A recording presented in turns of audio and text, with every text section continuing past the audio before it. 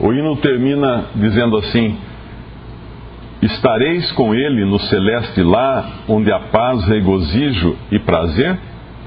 É uma pergunta, né? É uma pergunta que ele está fazendo. Eu espero que até o final a gente conseguir responder essa pergunta. Eu estava hoje pensando em duas coisas que a gente encontra normalmente nas religiões. Dois princípios que regem a religião do homem, a religião humana. Quais são esses dois princípios? Primeiro, que religião é uma coisa de cada um. É uma coisa que cada um escolhe a sua, cada um que se sente bem numa religião, procura aquela religião, e cada um então decide como deve ser a sua religião, como deve ser o seu contato com Deus, como ele deve se relacionar com Deus. E esse é um princípio que rege basicamente a nossa sociedade, e por isso nós temos várias maneiras, né, até de se encarar a questão religiosa. Nós temos religiões como o cristianismo, onde há um só Deus e onde se crê na Bíblia como a palavra de Deus, e que Deus enviou o seu Filho ao mundo, que é Deus e homem, Jesus, e vindo ao mundo ele morreu, foi sacrificado no lugar do pecador para pagar os nossos pecados. Aí nós temos o islamismo, que é basicamente uma religião fundamentada no próprio judaísmo, no Antigo Testamento da Bíblia, que traz a mesma noção de um Deus só, porém não crê em Jesus como Deus, diz apenas que ele é um dos profetas, e tem toda uma série de regras também, de preceitos e tudo mais. E aí por aí vai. Então existe o budismo, onde nem Deus existe, né? Nem há Deus, não se pensa em Deus, em um Deus pessoal. Você tem o shintoísmo, onde tudo é equilibrado na base do yin e yang, duas forças antagônicas que existem na natureza, em todo o universo, que equilibrariam as coisas. E por aí vai. E aquelas religiões também hindus, onde há milhões de deuses, porque tem muitos deuses, muitas ideias de deuses, muitos espíritos e tanta coisa. Mas o que é realmente a verdade? Se você tivesse que dizer para alguém como estar com ele, com Deus no celeste lar, onde há paz, regozijo e prazer, o que você diria? Vá onde você se sentir melhor, escolha uma religião que faça você se sentir bem, aquela que é a sua maneira, tal. Será que seria essa? Nós vamos abrir uma passagem, a Bíblia, e uma passagem no livro de Juízes. O livro de Juízes está no Antigo Testamento, no capítulo 17 de Juízes, e vamos ler esse capítulo. Ele tem uma lição importante para nós. Juízes é um livro que narra uma época depois que os israelitas saíram da escravidão, que eles estavam escravos no Egito. Então teve a libertação dos israelitas, o mar se abriu, eles passaram pelo fundo do mar, caíram no deserto, ficaram 40 anos peregrinando no deserto em direção à terra que Deus havia prometido a eles.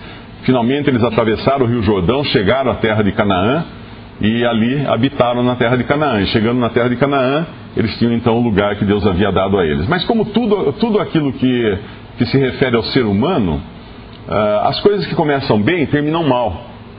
E na Bíblia toda é sempre assim. Se nós pegássemos desenhássemos um gráfico da atuação do homem na Bíblia, sempre que Deus começa alguma coisa, é tudo maravilhoso. Quando Deus criou o homem, a coisa era lá em cima, no Jardim do Éden, tudo ótimo. Mas aí vem a queda. Depois Deus faz alguma coisa, a situação está muito ruim, Deus destrói todo mundo, um dilúvio, escolhe uma família só, e essa família começa tudo de novo, passa tudo a limpo, né? E daqui a pouco, degradação. E aí Deus vem e pega o seu povo, liberta do Egito, coloca no deserto, em direção à terra prometida, e já avisa que vai ser o Deus deles e que eles vão seguir os mandamentos que Deus dá. E aí começa tudo bem também, e aí outra vez degradação. Até nós chegarmos nesse livro de Juízes, quando eles estão na terra prometida, porém num estado de degradação total, num estado completo de degradação. E nesse capítulo 17 de Juízes, nós encontramos uma história muito triste. Até esse final de Juízes, nós vamos ler tudo aqui, mas é uma história muito triste. E começa assim: e havia um homem da montanha de Efraim é um dos nomes das tribos de Israel, cujo nome era Mica, o nome desse homem, o qual disse à sua mãe: aquelas 1.100 moedas de prata que te foram tiradas, por cuja causa deitavas maldições, e também as dissesse em meus ouvidos, eis que esse dinheiro eu o tenho, eu o tomei. Então disse sua mãe: bendito seja meu filho do Senhor. Assim, Mica restituiu as 1.100 moedas de prata à sua mãe, porém sua mãe disse: inteiramente tenho dedicado esse dinheiro da minha mão ao Senhor, para meu filho, para fazer uma imagem de escultura e uma imagem também de fundição, de sorte que agora tu tornarei a dar. Porém ele restituiu aquele dinheiro à sua mãe, e sua mãe tomou 200 moedas de prata e as deu ao ourives, o qual fez delas uma imagem de escultura e uma outra imagem de fundição, e esteve em casa de Mica. E tinha este homem, Mica, uma casa de deuses, e fez um éfode e terafins, e consagrou a um de seus filhos para que lhe fosse por sacerdote. Naqueles dias não havia rei em Israel, cada qual fazia o que parecia direito aos seus olhos. O levita, versículo 7, e havia um mancebo de Belém, de Judá, da tribo de Judá, que era levita, e peregrinava ali. Este homem partiu da cidade de Belém de Judá para peregrinar onde quer que achasse comodidade, chegando ele, pois, à montanha de Efraim até a casa de Mica, seguindo o seu caminho. Disse-lhe Mica: de onde vens? E ele lhe disse: sou levita de Belém de Judá, e vou peregrinar aonde quer que achar comodidade. Então lhe disse Mica: fica comigo, e sê-me por pai e sacerdote, e cada ano te darei 10 moedas de prata e vestuário e o teu sustento. E o levita entrou. E continuou o levita e consentiu o levita em ficar com aquele homem, e esse mancebo lhe foi como um dos seus filhos. E consagrou Mica ao levita, e aquele mancebo lhe foi por sacerdote, e esteve em casa de Mica. Então disse Mica: agora sei que o Senhor me fará bem, porquanto tenho um levita por sacerdote. Existem algumas passagens aqui nesse livro de Juízes, onde uma frase é sempre repetida. No versículo 6, naqueles dias não havia rei em Israel, cada um fazia o que lhe parecia direito aos seus olhos. No versículo 1 do capítulo seguinte, naqueles dias não havia rei em Israel, e nos mesmos dias, etc. E no final do próprio livro de Juízes, ele termina dizendo que naqueles dias não havia rei em Israel, porém cada um fazia o que parecia reto aos seus olhos. Eu não me lembro se tem mais alguma passagem assim. Mas é significativa essa passagem aparecer várias vezes nesse livro. Por quê? Porque um rei é alguém que organiza as coisas, alguém que dirige um povo, né? A gente sempre pensa assim. E o fato de não haver rei em Israel e cada um fazer as coisas do seu próprio modo, aos seus próprios olhos, o que era bom aos seus próprios olhos, nos mostra um povo totalmente sem direção. Um povo que, aí sim, podia falar assim: vá à religião que mais lhe agradar. Todavia, Deus havia, sim, dado a eles instruções muito precisas sobre como eles deviam adorar a Deus. Esse povo de Israel era o único povo em toda a face da terra que conhecia o Deus verdadeiro, o Deus único. O mundo inteiro estava imerso em idolatria, e tinha então esse povo singular conhecendo um Deus que se comunicava com esse povo, e um povo que podia se comunicar com o seu Deus e sabia exatamente o que eles tinham que fazer e como eles tinham que fazer. Mas aqui nós vemos uma lista de transgressões, de coisas erradas que esse povo pratica agora, querendo criar sua própria religião. O que acontece aqui? Essa mulher, ela tinha separado 1.100 moedas de prata. Isso dá mais ou menos uns 13 quilos de prata. Ela tinha separado 13 quilos de prata para um determinado fim. E essas moedas foram roubadas. Desapareceram as moedas. Ela ficou muito brava e começou a amaldiçoar quem quer que tivesse roubado as moedas de prata dela. E o filho escutou ela, o Mica, que era filho dela, escutou ela amaldiçoando. Deve ter ficado com medo, com receio da maldição que a sua mãe estava lançando. Pegou as moedas, chegou e falou: mãe, é o seguinte, sabe aquelas moedas que sumiram? Eu peguei. Está aqui, vou devolver para você as moedas que eu peguei. Ela então, surpresa, né, ela falou, ela abençoou o filho dele. Bendito seja o meu filho do Senhor. Abençoou o ladrão, com o nome do Senhor. Aí em seguida o que ela faz? Ela pega e fala para o filho que ela tinha designado essas moedas, não diz se foi antes de ser roubada ou depois que voltaram. Ela tinha designado essas moedas, inteiramente tenho dedicado esse dinheiro da minha mão ao Senhor, ao Deus de Israel, ao Senhor. Então ela tinha dedicado esse dinheiro para Deus, para o Deus verdadeiro. E agora ela vai e manda o filho, então ela pega 200 moedas, manda o filho levar um ourives, e uma parte obviamente deve ter pago o serviço do ourives para fazer uma escultura, e outra parte ele faz uma imagem de fundição. 2 ídolos pelo jeito aqui, que ela quer dedicar ao Senhor de Israel. E esses 2 ídolos são colocados num santuário que essa mulher, que o Mica tem na casa dele, devia ter lá uma capelinha na casa dele, onde ele coloca essas imagens junto com os terafins. O que eram terafins?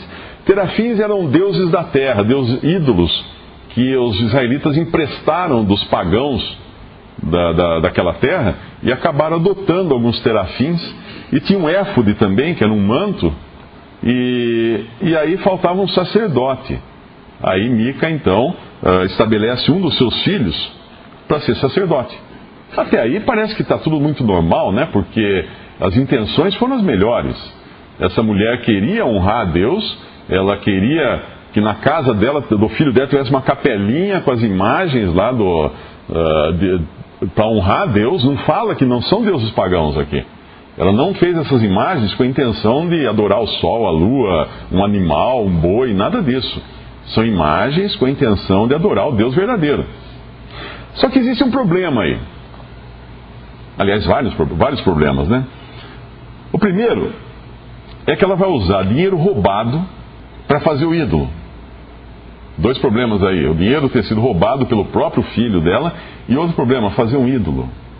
Lá no livro de Êxodo, no capítulo 20, ou melhor, vamos no Deuteronômio, capítulo 4. O livro de Deuteronômio, capítulo 4, Deuteronômio está um pouco para trás aí, ele é um dos 5 livros do Pentateuco. Capítulo 4 de Deuteronômio, versículo 15. Isso é Deus falando para o povo, para Moisés e para o povo de Israel, como deveriam ser as coisas. Veja que para nenhum povo Deus fez deu o que deu para esse povo de Israel. E ele fala, e dá as instruções então, como seria esse relacionamento com ele. Versículo 15: Guardai, pois, com diligência as vossas almas, pois semelhança nenhuma vistes no dia em que o Senhor vosso Deus em Horebe falou convosco no meio do fogo, para que não vos corrompais e vos façais alguma escultura, semelhança de imagem, figura de macho ou de fêmea, figura de algum animal que haja na terra, figura de alguma ave alígera que voa pelos céus, figura de algum animal que anda de rastro sobre a terra, figura de algum peixe que esteja nas águas debaixo da terra, e não levantes os teus olhos aos céus e vejas o sol e a lua e as estrelas e todo o exército, etc, etc, etc. Deus foi muito claro. Vocês não viram nenhuma imagem ou nada, vocês não viram nada quando eu falei com vocês. Eu só falei.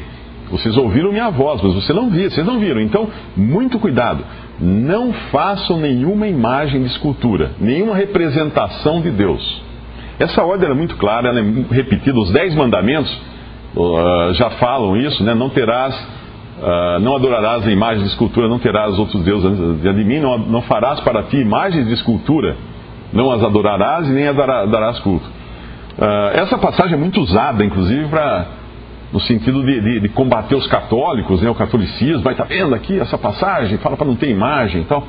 Mas eu vejo ela um pouco mais ampla do que simplesmente fazer uma imagem de escultura e ficar ajoelhado na frente de uma imagem. E eu vou explicar o porquê.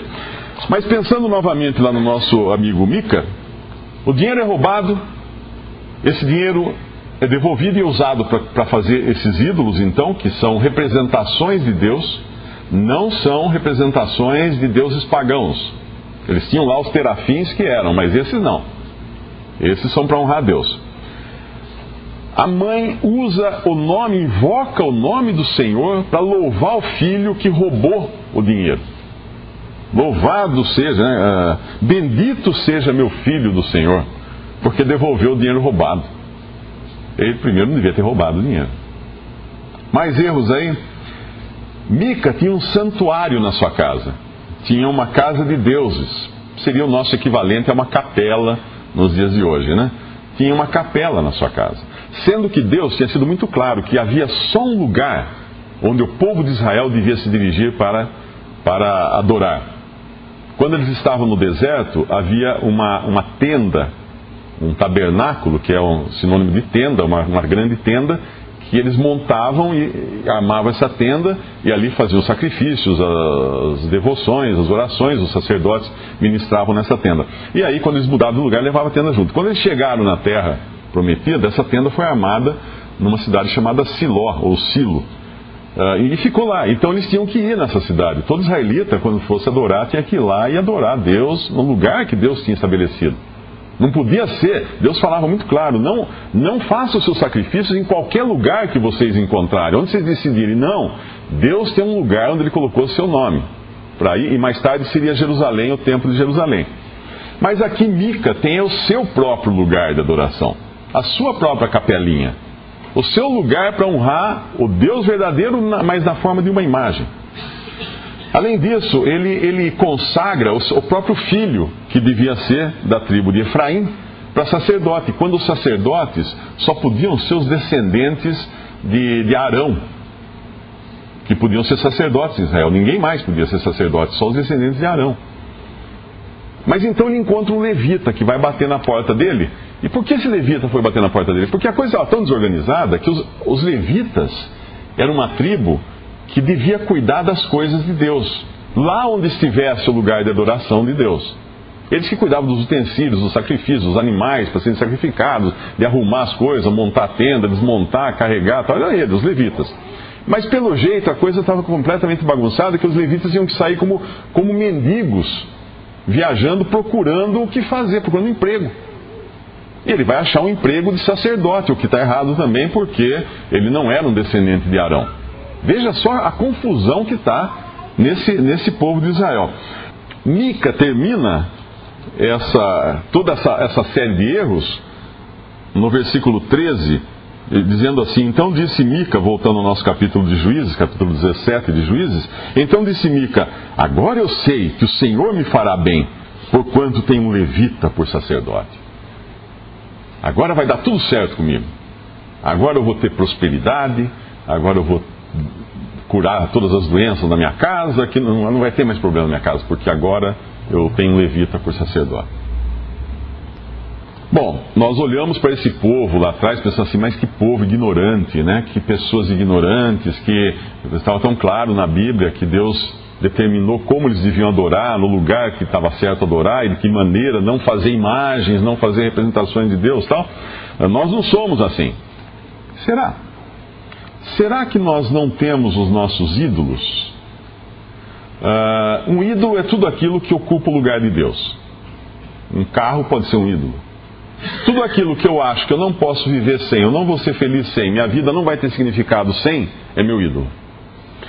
Porém, essa questão do ídolo vai um pouco mais longe, porque eu posso não ter um carro como ídolo, ou dinheiro, ou fama, ou poder, porque essas coisas seriam óbvias demais, né? Elas não são Deus, não são o Deus verdadeiro.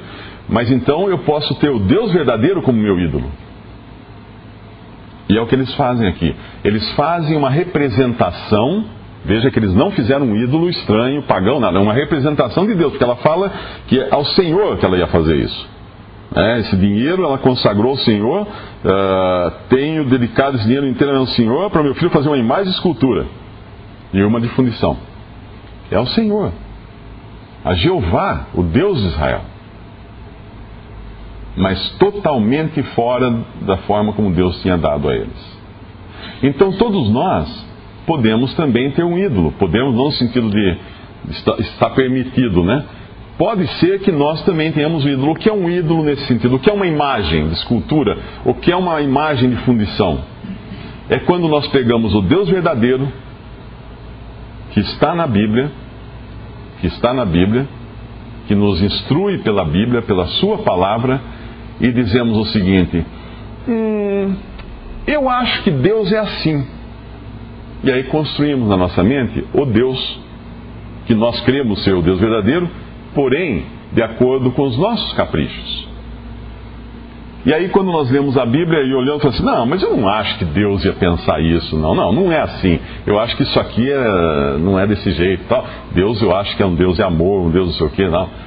Eu não acho que Deus iria mandar alguém para o inferno, alguém para o lago de fogo. Não, eu não acho. Eu acho que Deus... eu não acho que Deus quer que eu me separe do pecado, ou que não peque. Eu não acho que isso é pecado, e aquilo ali também não é pecado. Eu acho que...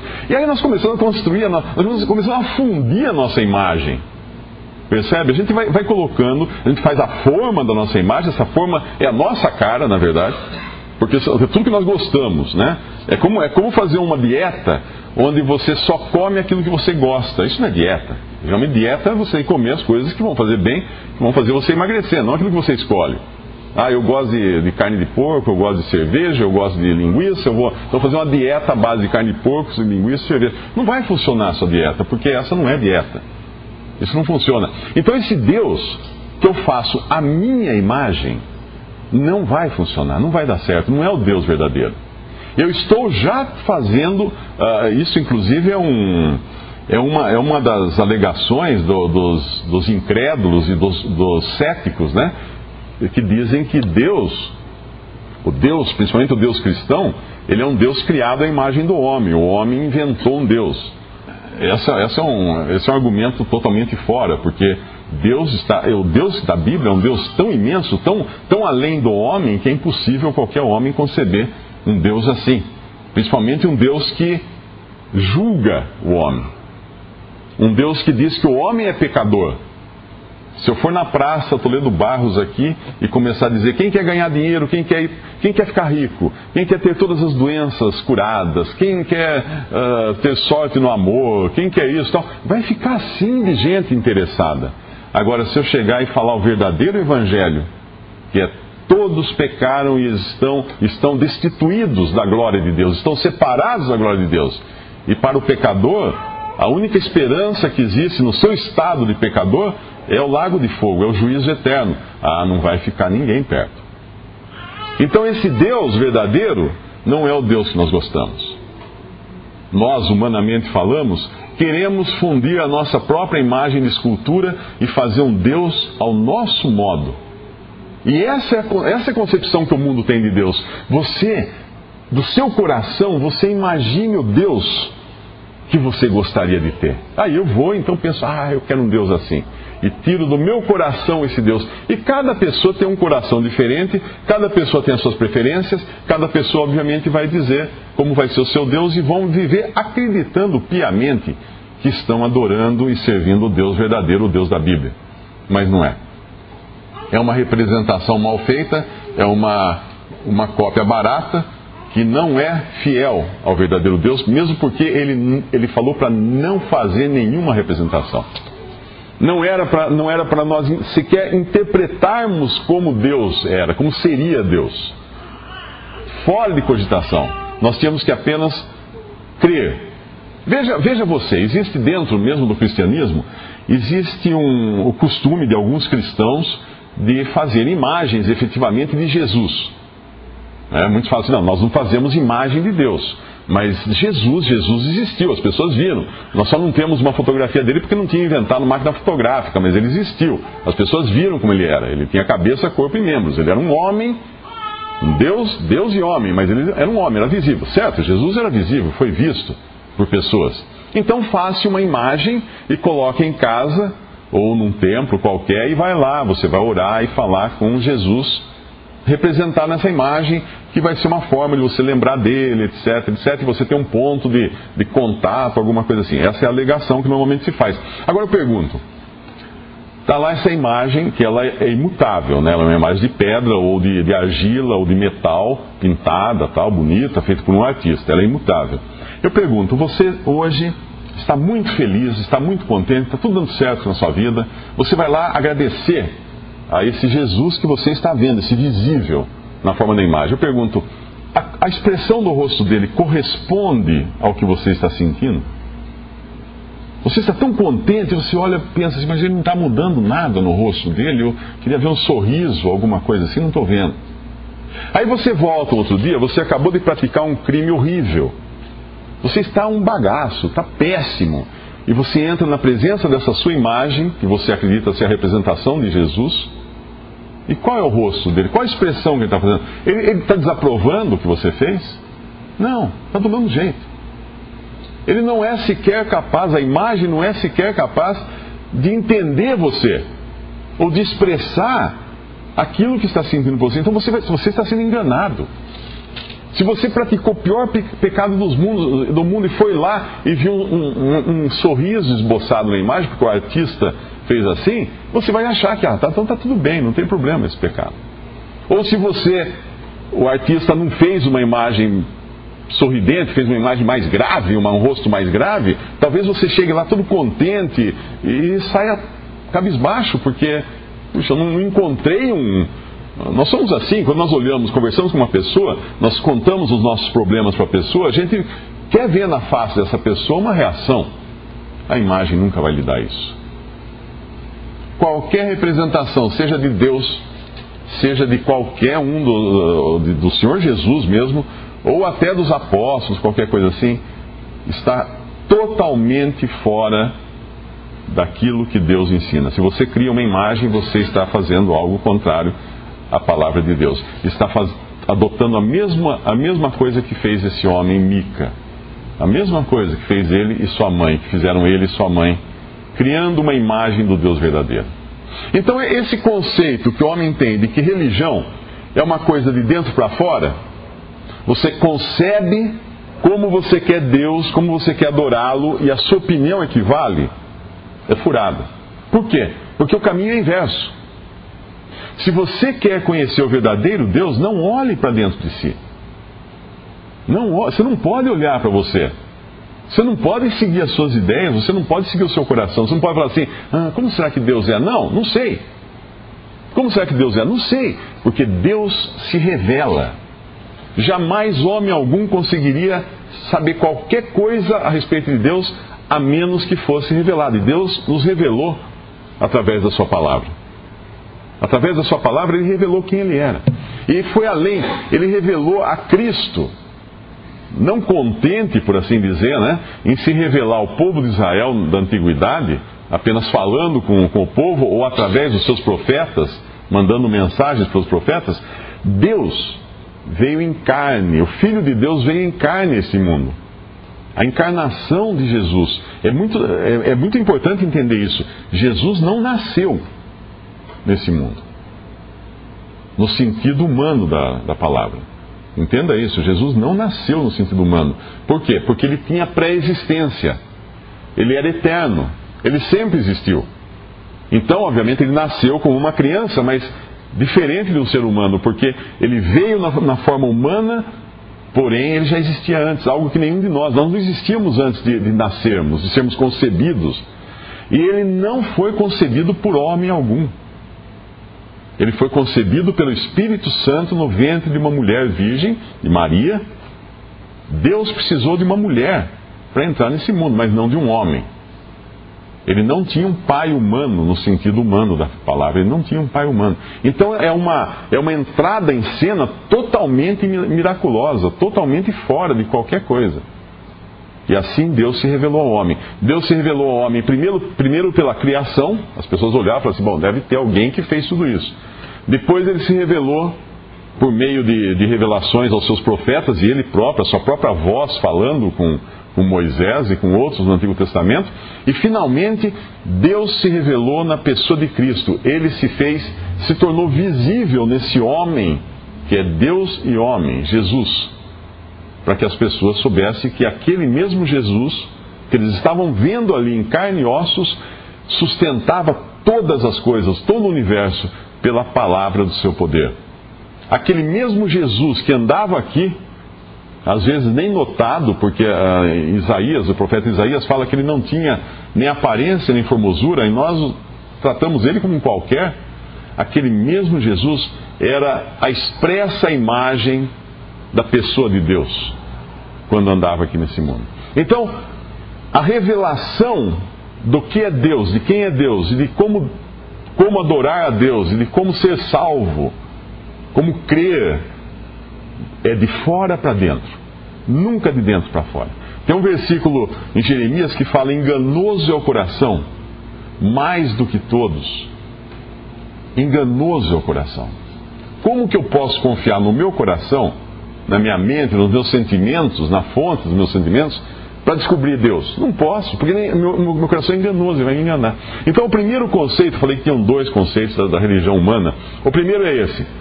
A religião humana fala que Deus você concebe como você quer adorá-lo, de que jeito você quer ser salvo, de que maneira você quer ir para o céu, onde há paz, regozijo e prazer. Errado. É Deus quem diz isso para nós através da sua palavra. A segunda concepção errada do ser humano tem muito a ver com o que aconteceu recentemente quando ocorreu um crime monstruoso no Rio de Janeiro. Todos estão sabendo, aquele rapaz que entrou numa escola e matou várias crianças, e tinha todo o plano arquitetado já, toda aquela coisa, e todo mundo falando: é um monstro, aquele é um monstro, aquele é uma pessoa fora completamente da natureza, não tem nada a ver com os seres humanos dignos e respeitáveis que nós temos nesse planeta. É uma pessoa fora, totalmente fora de controle, não tem. E já se discute muito como ele chegou a ser assim, porque ele um dia foi uma criança bonitinha, dócil, carregaram no colo, brincou, foi uma criança, normal como qualquer criança. Como ele chegou àquele ponto? E se discute hoje na imprensa se foi problema de bullying, né? de abuso de outras crianças que batiam nele, que riam dele, que brincavam com ele. Então isso pode ter criado esse monstro, etc, etc. Essa concepção é a mesma que diz que o meio faz o indivíduo. É o meio que cria o indivíduo. Então a pessoa má, ela é má porque ela nasceu num lugar em condições ruins, de muita violência, de muita fome, de muito terror, e ela então vai ser violenta, vai ser uma pessoa, um terrorista, vai ser alguma coisa assim. Mas se ela nasceu num berço de ouro, ela vai ser uma pessoa boa, respeitada, tá? Teve todo um tratamento para... Então essa concepção de que o homem, ele é formado pelas circunstâncias que o cercam. Então, se por um lado, quando se fala de Deus, as pessoas acreditam que nós temos que conceber o nosso Deus de dentro para fora, por outro lado, quando falo do homem, as pessoas dizem que o homem é fruto do meio, ou seja, de fora para dentro. É o que entra no homem que o transforma no que ele é. E é o que sai do homem, que é a religião, que todos nós temos que seguir. As duas coisas são furadas. Vamos abrir um versículo, Marcos 7:18. Ele disse-lhes: assim também vós estáis sem entendimento? Não compreendeis que tudo o que de fora entra no homem não o pode contaminar? Porque não entra no seu coração, mas no ventre, e é lançado fora, ficando puras todas as comidas. Ele dizia: o que sai do homem, isso contamina o homem. Porque do interior do homem, do interior do coração dos homens, saem os maus pensamentos, os adultérios, as prostituições, os homicídios, os furtos, a avareza, as maldades, o engano, a dissolução, a inveja, a blasfêmia, a soberba, a loucura. Todos esses males procedem de dentro e contaminam o homem. Aqui ele estava numa discussão com os judeus religiosos que estavam dizendo que eles estavam comendo sem lavar as mãos, alguma coisa assim. Ele fala: o que entra no homem não é o que o contamina, mas o que sai do homem, o que sai do coração do homem, é isso que contamina o homem. E daí ele dá uma lista das coisas que existem no coração do homem. Maus pensamentos. Será que nós já tivemos maus pensamentos? Então está lá no nosso coração. Isso está no nosso coração. Mas quando nós conseguimos esses maus pensamentos? É porque eu fui criado numa favela. Não, mas eu não fui criado numa favela, eu tenho os maus pensamentos. Eu tive uma boa criação, tive uma família que cuidou de mim, tudo, não tive problema nenhum de infância, mas eu tenho maus pensamentos. Quem colocou esses maus pensamentos lá? Foi a sociedade que enfiou lá? Não, eu já nasci com eles. No momento em que eu me dei conta que eu sabia pensar, eu já estava pensando coisas más. Ou alguém aqui nunca fez traquinagem quando era pequenininho. De onde vieram essas traquinagens? Como você aprendeu a fazer traquinagem? A criança já vem. A gente tem que educar a criança e tal. Os adultérios. Será que nós já tivemos adultérios na nossa vida? Será que nós já adulteramos? E antes que alguém fale que não, tem uma outra passagem que o Senhor Jesus diz assim que se alguém olhar para uma mulher com pensamento impuro, já adulterou com ela. Eu acredito que não tem nenhum aqui que não seja adúltero nessa sala. Todos nós já olhamos para uma mulher bonita. Todos nós. E já pensamos coisas também. Quem pôs esse pensamento lá dentro de nós? Estava lá. Eles estavam lá. As prostituições, mesma coisa. Mesma coisa, já estavam lá também. Os homicídios, não, isso não, eu nunca matei ninguém, nem pensei em matar. Não? Você nunca quis que alguém morresse? Aquele cara que fechou você no trânsito? Você já xingou alguém? O Senhor Jesus fala numa passagem: alguém que maldisser outro é culpado, é homicida. O homem é homicida por natureza. Os furtos. Melhor nem perguntar, né? Porque vai que alguém sai correndo para devolver alguma coisa. Mas nós já furtamos, não? Nunca furtamos? Alguém já declarou imposto de renda aqui? Alguém já deixou de pagar imposto alguma vez? Em alguma venda, alguma compra? Nós furtamos. Nós somos ladrões. A avareza. O que é avareza? É o excesso de amor ao dinheiro. Amor exagerado à riqueza. As maldades. O engano. Nunca enganamos ninguém. A dissolução, a inveja. A blasfêmia. A soberba. A loucura.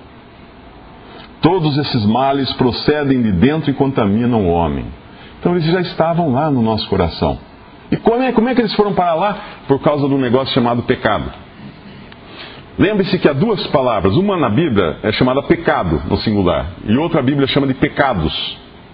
No livro de Romanos explica muito bem essa diferença. Até um certo capítulo ele fala do pecado. E depois desse capítulo em diante ele fala, não sei se capítulo 11, se não me engano, ele fala dos pecados. O que é isso? Até um certo ponto ele fala do pé de limão. E daí para frente fala dos limões. O pé de limão é a raiz. É a árvore que dá a fruta limão. De um pé de limão só nasce limão.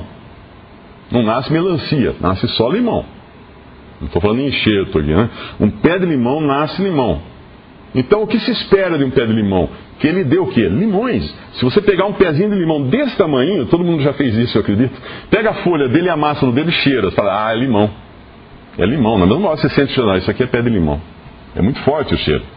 O que você espera que ele dê quando crescer? Limão. Limões.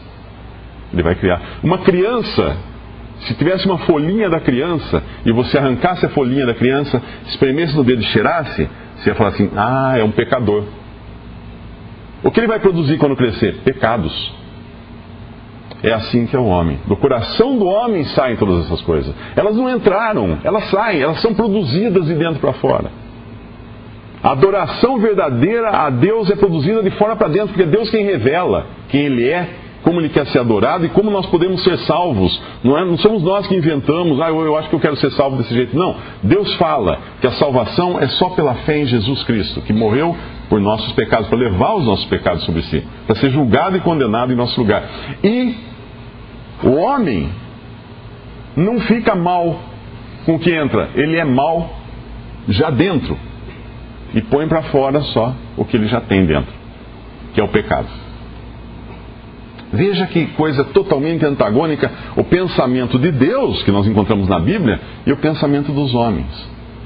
Totalmente inverso. Totalmente inverso. Agora, eu posso acreditar no meu coração? Não. Olha quem é o currículo do meu coração aqui. Se eu for para o livro de Romanos, eu encontro um currículo ainda mais detalhado de quem eu sou. E eu não estou sozinho nessa sala. No livro de Romanos, no capítulo 3:10, obrigado, capítulo 3, versículo 10. Como está escrito, não há um justo, nenhum sequer. Péssima notícia para você que achava que sendo justo você teria o favor de Deus e iria para o céu. Péssima notícia, porque Deus está falando que não há um justo. Não há um é porque é zero justos. Não há ninguém que entenda, não há ninguém que busque a Deus. Todos se extraviaram e juntamente se fizeram inúteis, não há quem faça o bem. Não há nenhum só. A sua garganta é um sepulcro aberto, com as suas línguas tratam enganosamente, e peçonha de áspides está debaixo de seus lábios, cuja boca está cheia de maldição e amargura, os seus pés são ligeiros para derramar sangue, em seus caminhos a destruição e miséria, não conheceram o caminho da paz, não há temor de Deus diante de seus olhos. Isso sou eu. Esse é o meu currículo. Eu posso colocar que Mário é assim e escrever tudo isso. Eu sou assim na minha natureza. A natureza com a qual eu nasci, eu sou assim. E não tem como eu me livrar disso. Eu não tenho como arrancar isso de mim. Porém, aí entra a boa nova do Evangelho. O que é Evangelho? Evangelho é uma palavra grega, de origem grega, que significa boa notícia. O que é boa notícia? Ah, Mário, então você é assim? Então você vai ter que melhorar. Como que eu vou melhorar? Se eu já sou assim, imagina uma criança com as mãos cheias de barro e ela quer arrumar a cortina da sala da casa da mãe dela. Como é que vai ficar essa cortina? Tudo que ela puser a mão vai ficar sujo. Se eu tentar me arrumar, eu já sou sujo. Como é que eu vou conseguir me limpar? Minhas mãos estão sujas.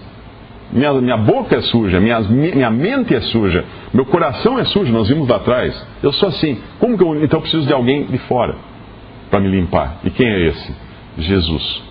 Deus, vendo que não havia um homem justo na face da terra, não havia um homem justo, ninguém seria salvo, Deus envia o seu Filho a esse mundo para morrer no lugar do homem, o único justo, o único que não tinha pecado, o único que não tinha essa natureza que nós temos. Lembre-se, ele não nasceu, ele não herdou de um homem a sua natureza.